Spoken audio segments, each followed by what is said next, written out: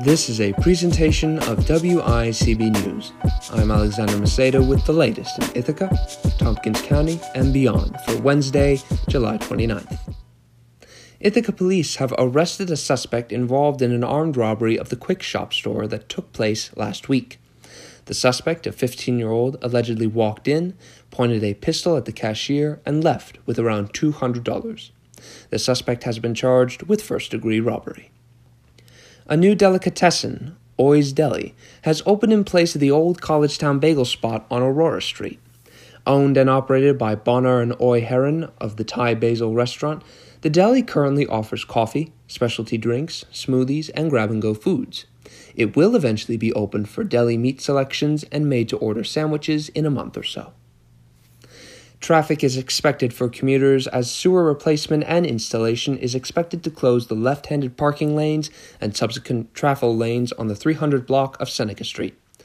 The replacement and subsequent installation are expected to take place this week from 7 a.m. to 3 p.m. There will be no interruptions to water service during the time slot of the installation. Oneida Shores Beach has closed for swimming as high levels of E. coli bacteria have been found in the water. The Onondaga Health Department has committed to monitoring the chemical levels of the lake until further notice.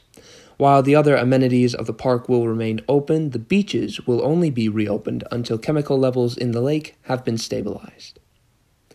25-year-old law graduate Sanda Saber has sued the state of New York after trying to get a driver's license with an X marker on the gender identification portion of the license.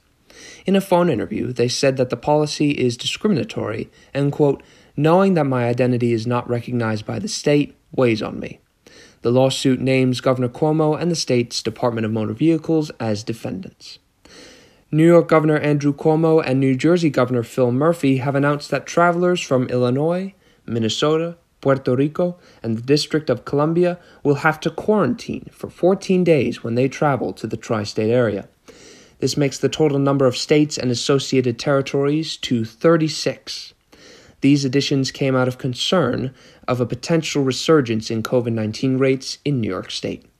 NYPD officers in New York City have been caught and filmed aiding federal police in dragging a transgender protester into an unmarked beige SUV. The tactics displayed in the video are similar to those deployed on the citizen protesters of Portland, Oregon. The deployment of federal troops and abduction of protesters is part of Operation Legend, an attempt by President Trump and his administration to forcefully shut down Black Lives Matter protests in the aftermath of the police killings of George Floyd, Breonna Taylor, and Tony McDade, amongst several others. As of now, federal troops have been knowingly deployed to these cities: Portland, Oregon, Chicago, Illinois, Milwaukee, Wisconsin, and now New York, New York. As of July 28th at 7:43, Tompkins County currently has 31 active cases of COVID-19, 219 positive test results, 188 recoveries, and no resident deaths from COVID-19. In all, 23,276 residents have been tested, and 110 results are still pending. For more local news and community stories, find WICB News on social media and on WICB.org. Subscribe to both The Latest and Ithaca Now on your favorite podcast app so you can listen to our updates Monday through Friday mornings at 7 a.m. and our weekly news program with new episodes every Sunday. Just search for WICB News Presents. For WICB News, I'm Alexander Maceda.